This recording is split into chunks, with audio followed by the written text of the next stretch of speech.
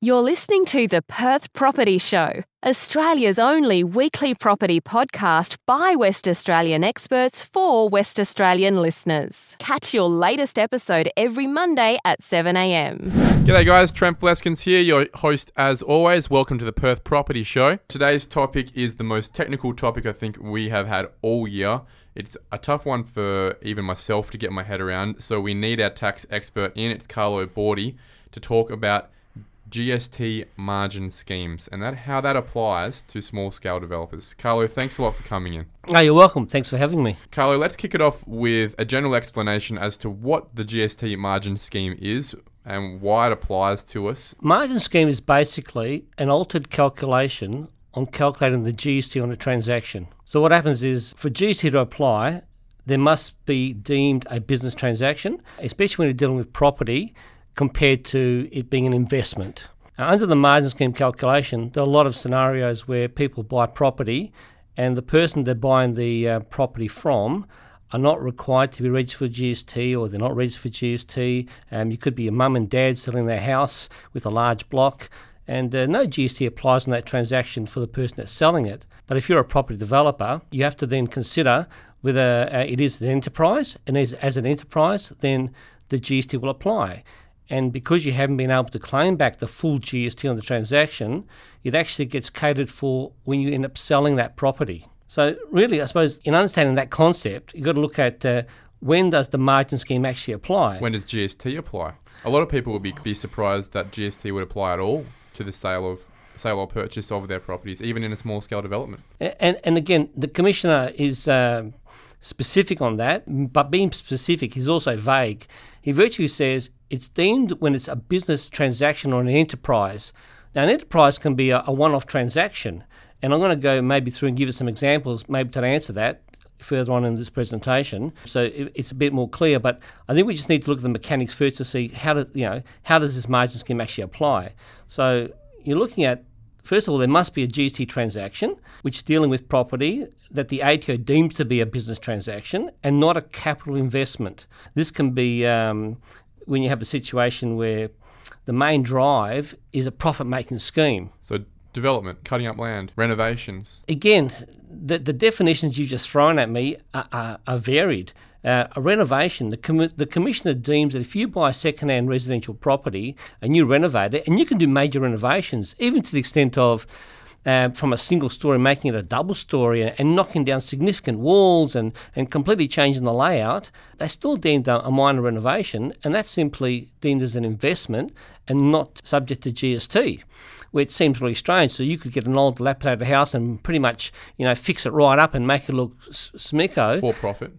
And look, ultimately the game of any property, whether you buy a rental property or whatever, is I tell clients, if you don't ultimately make a profit at the end of buying a rental property, if you're simply buying for negative gearing, you're not achieving a lot, you're just losing money. So ultimately you always want to make a profit. But is your initial intent to keep it as a long-term investment or simply to turn it over to make a dollar? Quickly. Then quickly, in most cases, you're looking at mainly having a GST scenario and more than likely a margin scheme calculation applicable to that transaction. That's the key point here, and it can be vague, it can be deemed to be subjective here, but it's intent, isn't it? The word is intent, and the ATO will look at you and look at the way that you've purchased the property, how quickly you've gone to develop it, or whatever you've done with it to try and make profit. If they deem that your intent is to run a profit-making scheme, then regardless of whether you own it in a company or in a personal name, you will be hit with the GST applicable transaction, right? Yeah, the structure you're adopting has no impact on discounting for GST. It's simply taxed in a different name. So that'll hit you either way. You're running a business, whether it's your personal name or a trust or a company, a corporate trustee, you're running a business. And that's where I think a lot of people, they fall down. They think, oh, if I'm putting in a company, then I will be hit with GST. If I'm not being a company, then I'm not. It's not a business. Structure doesn't deem your intent, but you've also got to be careful when you do buy property. A lot of the times you've got to try and avoid the company structures, because if you buy a property with a long-term intent of holding it, and it is actually an investment property, companies don't get any discount. So, that's another topic to discuss at another point in time. But yeah, look, your structure does not give any leeway or discount for the GST or the margin scheme calculations. Okay, so to summarise the last couple of minutes, it doesn't matter how you bought that property in whichever name, GST will be applicable to the sale of your development in the future if the ATO deems that you've gone and run a business for a profit-making scheme. And there, I guess, are a couple of tests about the length of time as well regarding that, Carlo. You're correct. In relation to your structure, has no impact. In relation to time, a classical example I can give you is if a person was, as an individual, to buy a property as an old residential property from a husband and wife, and this property's got subdivisible abilities.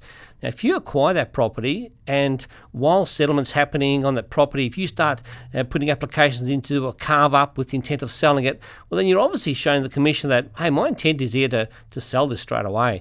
And the Commission will then deem that to be a profit-making scheme, even though it's an enterprise and maybe one-off, it's still an enterprise subject to GST. And then because you bought it off Mr. and Mrs.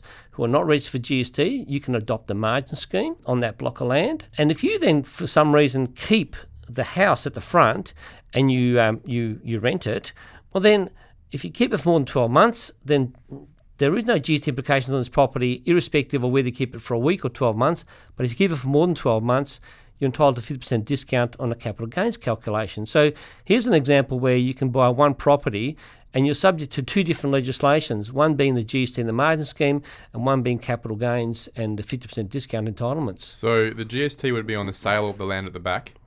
Correct. And then if you hold the property at the front for more than 12 months? Then, well, you can actually, upon selling second-hand residential property, no GST applies on second-hand residential property. But if you keep it for more than 12 months, and when I say keep it for more than 12 months, it's from date of offer and acceptance when you buy it to the date of offer and acceptance when you sell it.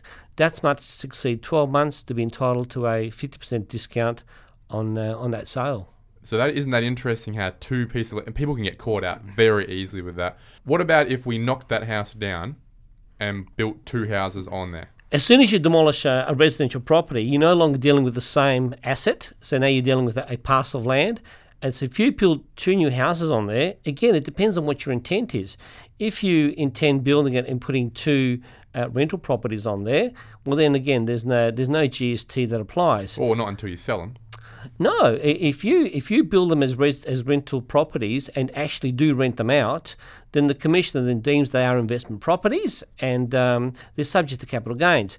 However, what's happening in this market is people build these properties with the intent and the full intent of renting it, and they try and get tenants or whatever, and they have difficulties, and then they try and sell it. And then you might get a combination where they build two properties, they sell one, which has never been rented, and they keep the other one, and they end up renting one. Well, unfortunately, the one that's been developed and sold and never lived in, that's new residential, that's subject to GST, and then the margin scheme would apply. And then, full profits tax as well. Well, yeah. So under the GST scenario, with this sale of a new house, whatever it's cost you to build, inclusive of the land and its value, compared to what you sell it for, that would be your profit after you've calculated your GST. And where it becomes a little bit tricky is if a person initially doesn't intend to sell the property but is then forced to, you've got to then go back and backdate all your applications and say, listen, I should have claimed all my expenses on all my GST, on my development, on my costs. And you can do that, and the Commissioner will allow you to do that. And then when you sell the property, the most crucial part of the sale is your actual informing the buyer that the seller is going to be using the margin scheme, and the way to do that is on the offer and acceptance. One tick of a box, Carlo, isn't it? Well, technically, it is one little tick, which then refers to an annexure, which then refers to a schedule, and then that schedule's got to be part of your offer and acceptance. And if you don't tick that one box, I mean, I can give an example where, if you buy something for, and if you use just simple figures, if you buy something, say, $110,000, and you turn around and sell it for $170,000, under the margin scheme, if you tick that box, the difference is $60,000, and it's pretty much that simple. What did you buy it for compared to what did you sell it for? $60,000. The GST is $4,555. If you don't tick that box, the GST is 1/11 of the $170,000, which is a big difference. Yeah, big difference in cash Yeah, flow. and there's no way of avoiding it. This legislation's been in now since 2000, and it's been reinforced since 2006. There was some leeway previously. Now they're virtually saying, it's been in for 19 years. If you don't get it right now, you simply got to pay the full GST on it and get no discount under the margin scheme. Yeah, it's as simple as that box being ticked. Yeah, most definitely. You were referencing how if you start renting these properties out, you become an investor, not a developer, and you therefore aren't hit with GST application. Surely there's a time frame there, Carlo, as to it can't be for 3 weeks. It has to be for a certain amount of time. Well, the Commission actually looks at a lot of different things. They look at, are you in the business of developing? Do you do this on a one-off scenario? Do you have multiple on the trot?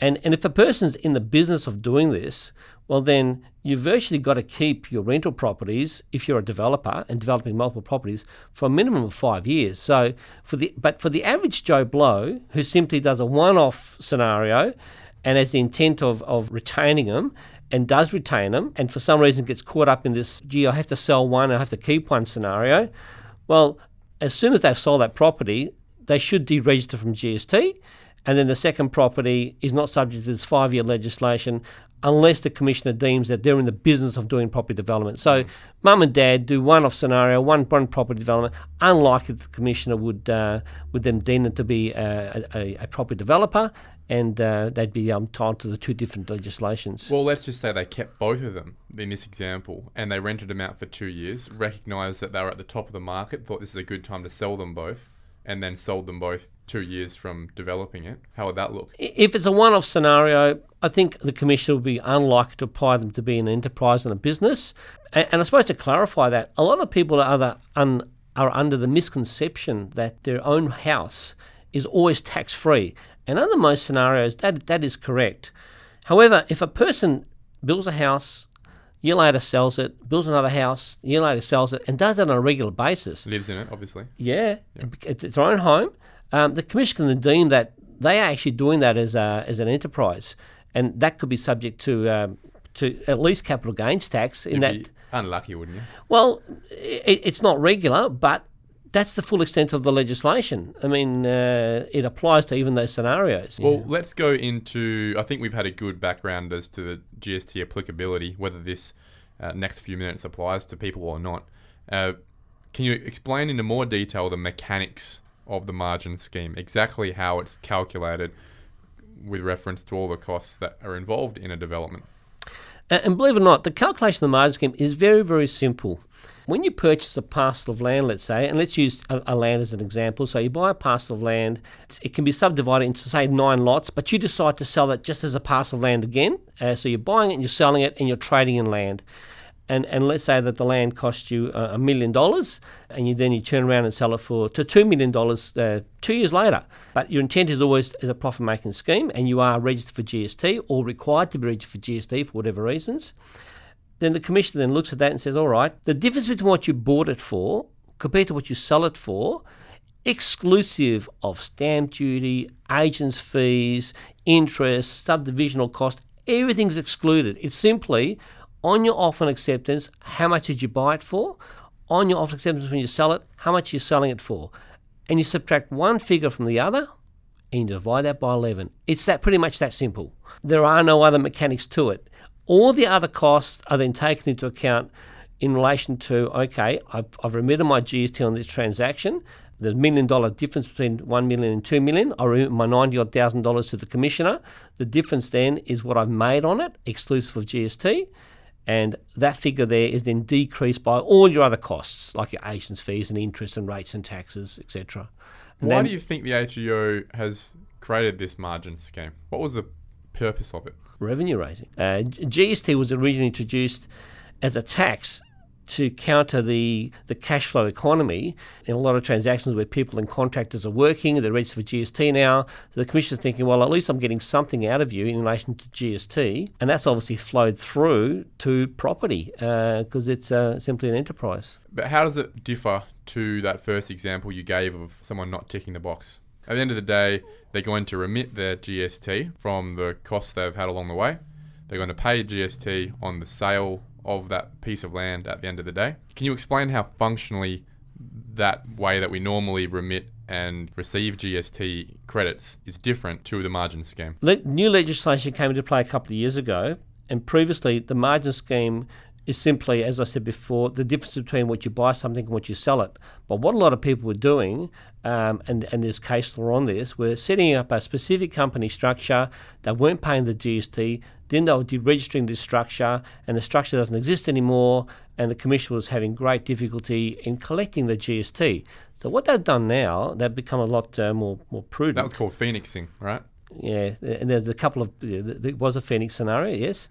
So what the Commission is doing now, he's virtually putting the onus of the GST on the person buying the property.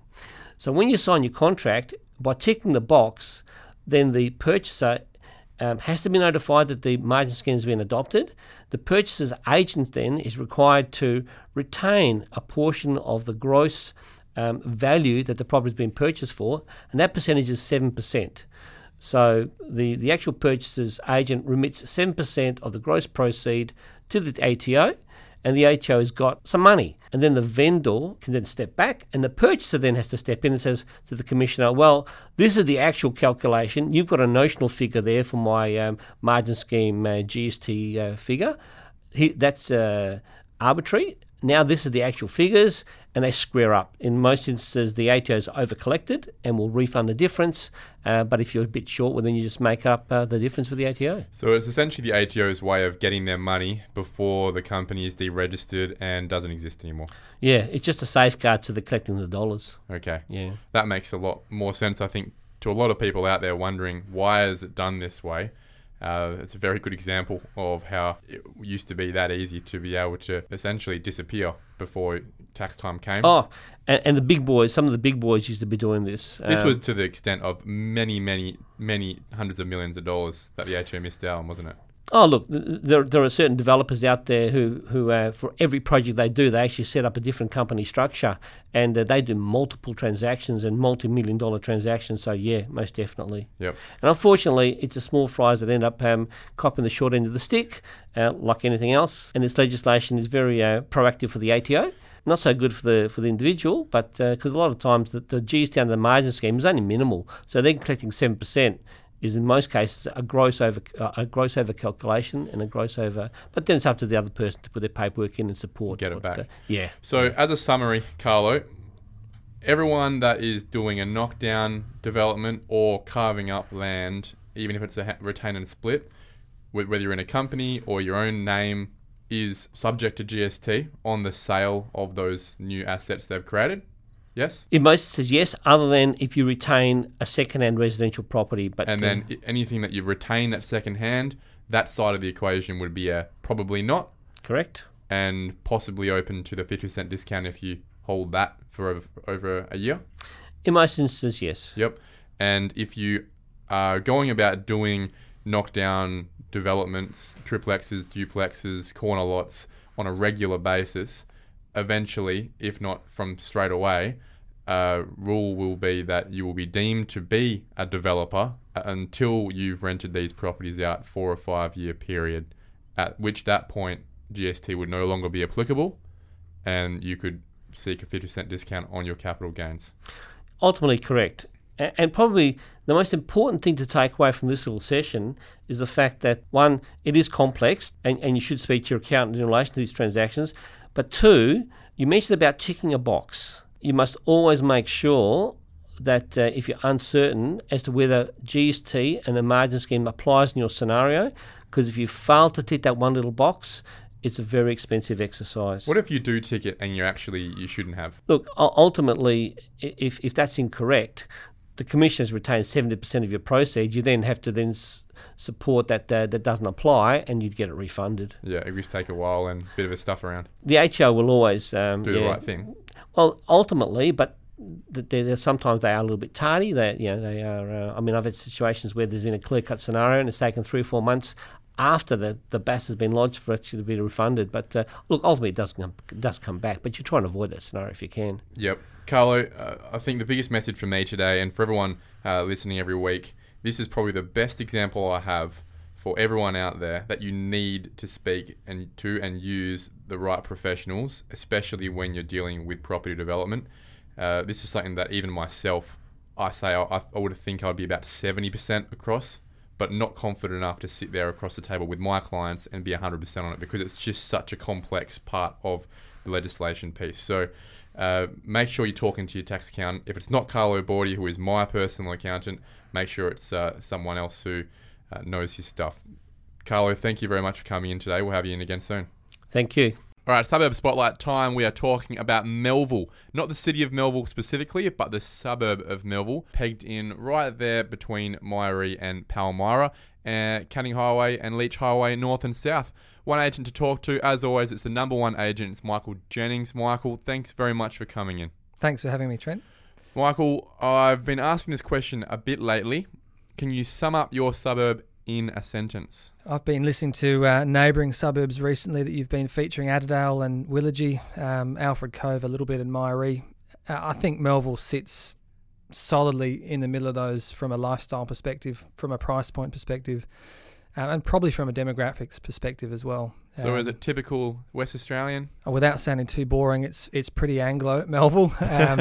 It's pretty consistent. I'm a classic example of a resident in Melville, 2 kids, young family, looking to establish themselves in an area where they can grow. Is it an accessible suburb in terms of price points? Generally, we're going to talk about that later in terms really getting into the numbers. But is it an everyman suburb? Something for everyone? I think it depends what you're coming from, doesn't it? Without being too specific or generalised. When you look at the median house price in Melville, which we'll chat about later, it's in that sort of mid to high sevens. For most families, look, let's be realistic, it's not a first home buyer's territory. It's not Auburn Grove, Atwell, Success, Hammond Park, those areas.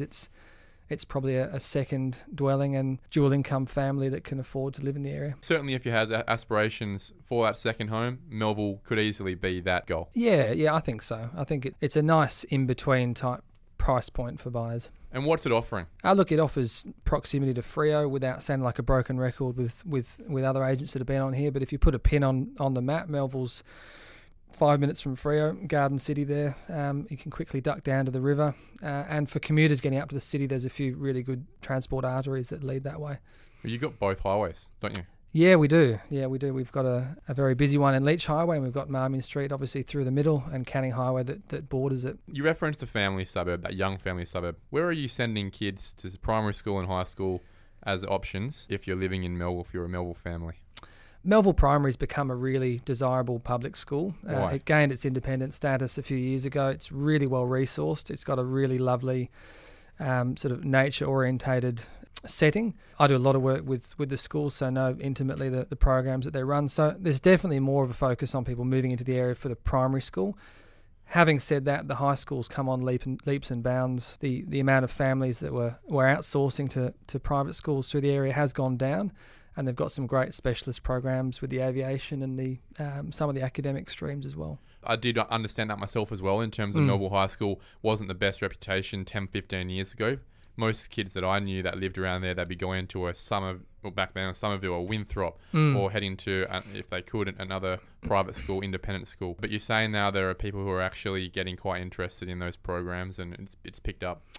Yeah, I think it's running at about 55% of families that will send their kids, that live in Melville, that will send their kids to the high school, and the rest will filter off to Santa Maria and Aquinas and CBC and some of the other private schools. But ironically, Melville Senior High covers Bicton, Adderale, Myrie. It's a very large catchment which has brought diversity, Willagee included. But certainly I think with the demographic moving into Melville, particularly in the last 5 or 6 years, it's absolutely, undeniably going to become a pretty desirable public catchment school. Do you see a lot of people moving into the area for the impending Garden City Booragoon update? Not since AMP put it on the back burner a few months ago, but certainly it was something that we were talking about without sort of, you've got to choose your dialogue carefully when talking about things like shopping centres and potential subdivisions and things like that. But Garden City is in need of an overhaul. It's a very congested, really well-used shopping centre, but I think there's a slight delay on that now. Buyers. What's a typical buyer? Is it that person, that family you've just described? Yeah, I'd say 7 or 8 out of 10 homes that we sell through Melville are to that typical young family that would have 2 kids, possibly 3. On top of that, there are young professional couples that are looking for that, nice 3x1 that they can grow into and put a second bathroom in. We do have an old underbelly of owners in Melville. It's a pretty established old suburb, so there is that downsizer that's looking to stay within the area, but from an affordability perspective, they are being squeezed out. Are there many investors buying into Melville? Only for the development sites, yeah. We're not seeing investors picking up units. I certainly haven't in the last few years. First home buyers and investors have obviously disappeared from the Perth market in the last period, but certainly the duplex and the triplex blocks, as rare as they are, seem to be going very quickly still in Melville.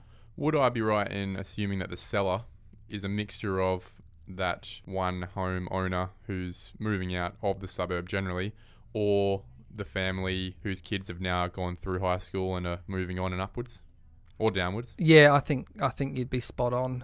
I think the only other seller within that is maybe the suburb transitional seller. The agent from Attadale spoke about it last week. Melville, there is a lot of transition from Melville to Attadale to Bicton, from Palmyra to Melville, and likewise the other way. So it's firmly sat between a lot of suburbs that offer a similar lifestyle. But yeah, I think you'd be pretty spot on with your summary. So is it a pretty insular wing? Is it something where you would start at one suburb and aspire to move up into another suburb, and then move back down as you retire? We all like our wings of Perth.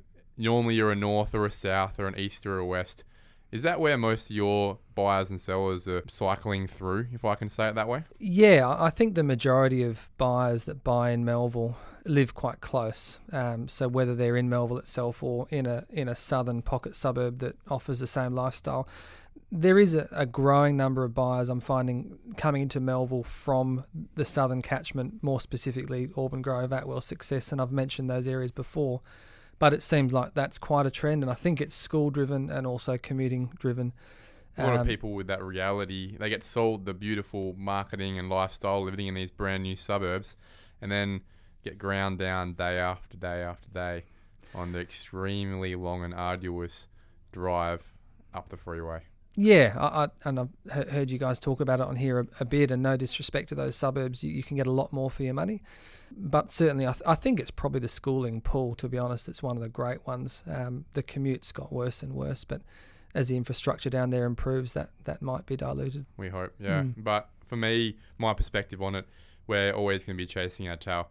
Every time we have a government put infrastructure money into that freeway, it's a one political election cycle level of infrastructure, and by that time we have another couple of estates built and filling up that next lane of the highway, of the freeway. It's for me, it's never going to be a situation, at least on the Kwinana freeway, where they're going to have more than enough capacity to cover the people that are continually being pushed in there. So the closer you can get to the city, to the closer train stations, where there's already that established and filled out pretty much maximised level of density, other than levels of subdivision, the more value I think you're going to have as a lifestyle choice, which circulates into values for properties at the end of the day. Yeah, look, we're longer than LA now as an urban sprawl. I think Perth is now, from north to south, the longest city in the world, which creates big problems, but we're a coastal city as well, aren't we? Let's talk about price points specifically. Let's buy in at the cheapest price I can buy from Michael Jennings.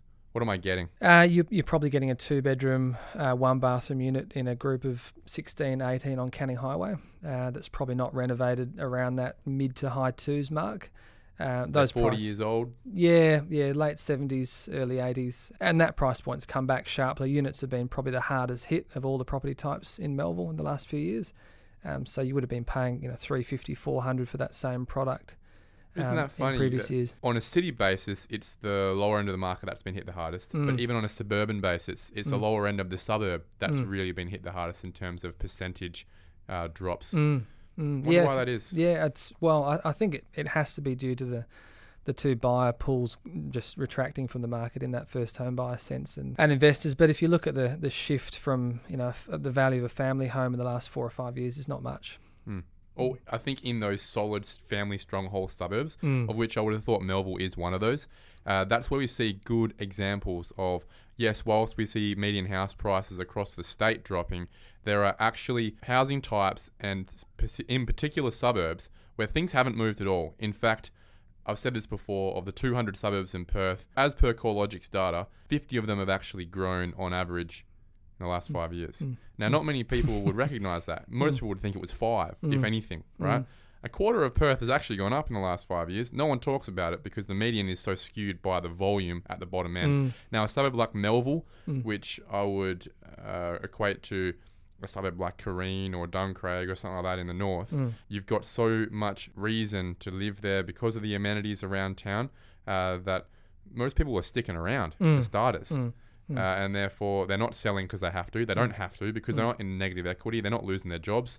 A lot of them are just getting on with life. Yeah, that's right. Yeah, we either have people that are transition. Well, look, 9 out of 10 of our properties that we're selling are because they're buying. They've seen something in the market, whether it's in Melville or next door, that they want to buy. So no one's selling for fun. And you're right, people are sticking put. What's next in terms of price points? Up from the bottom end. Yeah. Look, you're probably then going to a 3x1 villa in a group of 4. Previously, they would have been high 4s. Now we're looking at low 4s. Some of them tarted up into the mid 4s. So when in first homeowner territory still? Yeah, I guess, yeah, we are. Stamp duty? Yeah, we are. We're in first home buyer territory. There is a sort of a slight downsizing demographic that will purchase those, but they have to be close to bus stops and shops. Yep, next. Next up from that would probably be your 3x1 sort of quintessential character 50s built home that hasn't been done up, maybe on 450 square metres. What will swing that property type is where it sits within the suburb. So if you're going down Holman Street, Kennedy, Lamond, Money Road, up through those sections, you're probably going to be paying closer to $650 for that product. Whereas in some areas that may not be as tightly held, you're looking around that $5 to $550 mark. Okay. Have these been subdivided to be on that size block in the first place? Yeah, the normal full-size block within Melville is around that 900 square metre mark. There's some sections where it tips 1,000, and then there's some side streets that run off Marmion Street that are closer to the 800 mark that can't be split unless they've had a zoning change. But most of that what we call the half blocks will sit between that 450 and 480 square metres. So these are the front of a house behind a house development? Correct, yeah. So it's where the house has been retained at the front, although we're obviously seeing a lot more of those homes knocked over with the side-by-side 10-metre frontage subdivisions. There's a lot of value in those. We'll talk about that. Yep. Next up? Next up from your 3x1 would probably be that same product but with the second bathroom added on. So with some investment from the owner, maybe sort of $100,000 on the original, and then you're taking it up to probably that mid-7s, low to mid-7s. That's starting to get up there, isn't it? First, a subdivided piece of land with an older house. There's not many that come to market because most people just see inherent land in the value and will knock that front house out. And some of the better character extended homes are families that want the full block and have pushed it out and enjoy the space. So what am I paying for a family home, Michael? It sounds like it's starting to get up there. Well, there's two types of family homes in Melville. There's either that product that's been pushed out on, say, 800 square metres with a 3x2 or a 4x2. For that product, you're looking anywhere probably from $950 to $1.15. I've had two in the last year that have gone close to that 1.2, so 1195, and a few other agents that have. Are they sold as development opportunities? No, they're not. They're sold as families that like Melville, appreciate the primary school, maybe don't have 1.35 to spend in Bicton or some parts of Adderdale or East Freo, and are really content with the space. Okay. Yeah. And then I assume it's starting to get into the mid ones. What are you getting for that? We don't really have a mid-one price point. So the other family type of home I was going to reference is probably that brand new family home, which is still on 500 square metres and around that 1.1 mark. And there's a cluster of properties like that providing their... Is that the side-by-side? Side-by-side predominantly, yeah.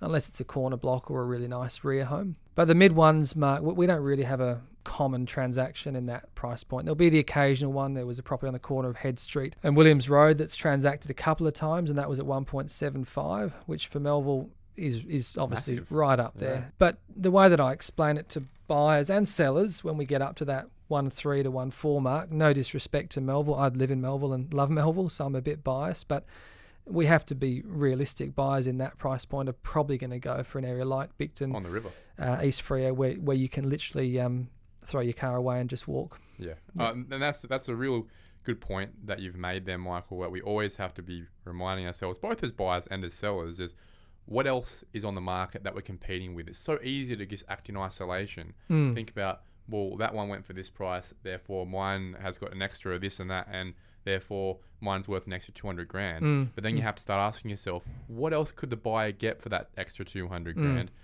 That could be just a toy, and it's not just in terms of the product. Location comes in very quickly, and not even within that isolated suburb. We start going, oh, for the 1.3, 1.4, I could be in that suburb I never thought I could get into. Yeah, no, exactly. I think Melville, at times, the price point for Melville has got sort of uncomfortably close to Bicton, East Freo and Adderdale for the residents of Adderdale, Bicton and East Freo.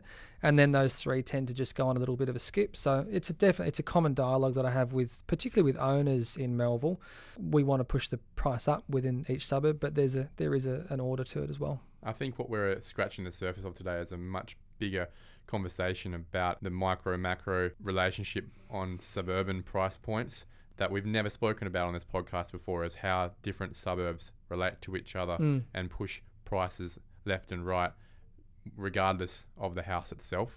That's a much bigger conversation. Probably another conversation. Yeah, it's a really interesting conversation to have because what we're doing is we're starting to really recognise as buyers and sellers as well the relationship between suburbs. Even if you're never going to live in another suburb, it's just how they all affect each other. You can see that one suburb like a Bicton or an Adderdale would consider itself quite depressed right now, which is just going to put a cap on how Melville goes. It's just how it is. Right? Exactly, yeah. Even if Melville has a whole bunch of new fundamentals coming through, it by law should never really exceed or come into the same space as Adderdale or Bicton just because of the location. I think one of those things that maybe changes that over time, and this is more of a historical conversation, but looking at areas like Rossmoyne and Willetton is probably the school, and how a school within a suburb progresses its value compared to the ability to walk to the beach or walk to the river. And I see Melville High doing that. It's probably a few years away from propelling at that extra 3 or 4% where we sit behind the others, but I think it will happen. Really, really good commentary there. Let's talk about subdivision. Interesting one, Melville. It's got some opportunity. It's not really on the radar of most people when we're talking about subdivision, both because, one, it's not the cheapest suburb to get into to do a development for starters. But two, it's not like it's a suburb that's rampant with development. However, it does have opportunity. Hit us with an understanding of the zoning and what people have been doing the last 15 years. Well, look, the development side of it's probably changed dramatically in the last 4 or 5 years since the City of Melville went for their big urban infill push, and Melville was one of those hot spots between Canning Bridge and Freo that they had to find a whole load of new dwellings. So areas of Melville went to R40. Through the City of Melville, this is probably old news for some people, but the ability to subdivide a block that was 855 square metres was really tricky. So they brought in a dispensation to allow for it. So in the last probably 2013, 2014, we saw a real surge of developers wanting to buy, whether it was just a simple 20,000 square metre block that they could cut down the middle and sell the land, or whether it was something a little bit more aggressive where you've got the R40 zoning. So saw a wave not dissimilar to Willagee. Willagee was probably a little bit more aggressive, but a wave of single level 3x2 dwellings in a triplex type setup. And we've now just sort of got to the end of that first wave of them and have a really good snapshot of how that product was taken by the area. How much money they made. How much have they made? Yeah, and that would have been one of the things you would have started to have a look at. Look, absolutely. I think that the take-home message with those developments was that most developers got the product slightly wrong in terms of what an active downsizer or a professional couple wanted. And so the next wave that we see, although you'll have some developers who are a little bit gun shy from the experience, will be a focus on different aspects of the home without going into too much detail. Give me the detail. Better living areas. Bigger living areas? Bigger living areas, 2 living areas ideally. It's really hard to get it all in a dwelling that's got 150 square metres of living space on a 200 square metre block. But not the need to have 4 bedrooms. 2 or 3, 2 living areas, and really, really good quality appliances because they've got high expectations. Well, they come from $1 million house. They've just sold the family home in a neighbouring suburb that was worth $1.3 million, and this is a very conscious downsizing process. They expect to get some real quality out of the next 20 years of their life. Yeah. So the subdivision side of Melville, if you drive around and you don't know the area, you'd be stunned at how many new dwellings there are. We've only got very specific pockets of high density developments on Birdwood Road, some sections through Challenger Place, some sections of Coleman Crescent. and Bridges Road. And they're the areas that have gone to R40 or R60 where you do see a few split-level developments. Have you seen any boutique apartments? Yeah, we've had a couple of really good developments that have pretty much sold now through Melville on the upper reaches through Bridges Road and Birdwood. Price point wise, varying anywhere from $400,000 for a one bedder to a few years ago, $650,000-700,000 for a 3x2, and now closer to $600,000. Were these taken up quite well by the community in terms of both the objection to having apartments, but also time on the market? No, there's a lot of objection, like there is with any leafy, tightly held suburb. That's why a redevelopment program is never going to get pushed through Applecross, because everyone's very precious about their Truman Show existence. But areas like Melville, you're going to have some resistance, but less of it. A lot of them were sold off the plan, and lucky them. Yeah, lucky developers. Yeah. I've definitely seen in the last 6 to 12 months a tightening of the last few remaining ones, and certainly a tougher market to move apartments in. The side by side, is that going to be a big push, do you think, for the next 5 to 10 years of just a whole bunch of higher quality 2-story houses starting to come through? Yeah, look, our typical frontage for the full blocks is 20 metres, so 10 metres per street front dwelling. It's the perfect block for these developments. Yeah, look, definitely buyers, I think, prefer 12 or 14 across the front because it means they can create some better, wider living spaces, but it's just now the norm. Yeah. So buyers buying a block or an existing dwelling through Melville are just used to a 10-metre frontage. And the builders, to their credit, have got a lot better with how they approach those blocks. So I don't see that changing. Our frontages, 90% of them are 20 metres across the front, so that's only going to continue. Median house price? What is it? Median house price, last time I looked, was around $750,000. It's been... It's not an easy one for you when I ask you what you're going to do with that money in Melville. Yeah, look, ironically, there's not actually a lot that you can buy for $750,000. I know that sounds odd, but there's a lot in that sort of 8 to 9 mark, and there's quite a lot in that 6 to 7 mark, which obviously means that we end up with this median price of mid-sevens. But if I had $750,000 at the moment, look, I'd probably be waiting for that 820 square metre block with the 3x1 that some elderly residents have looked after really well, that maybe isn't in the best part of Melville but in a really solid part, and look to land bank because that sort of product in really buoyant times is, we've seen them fly at the door for high 8s. Are they a development potential block at any point?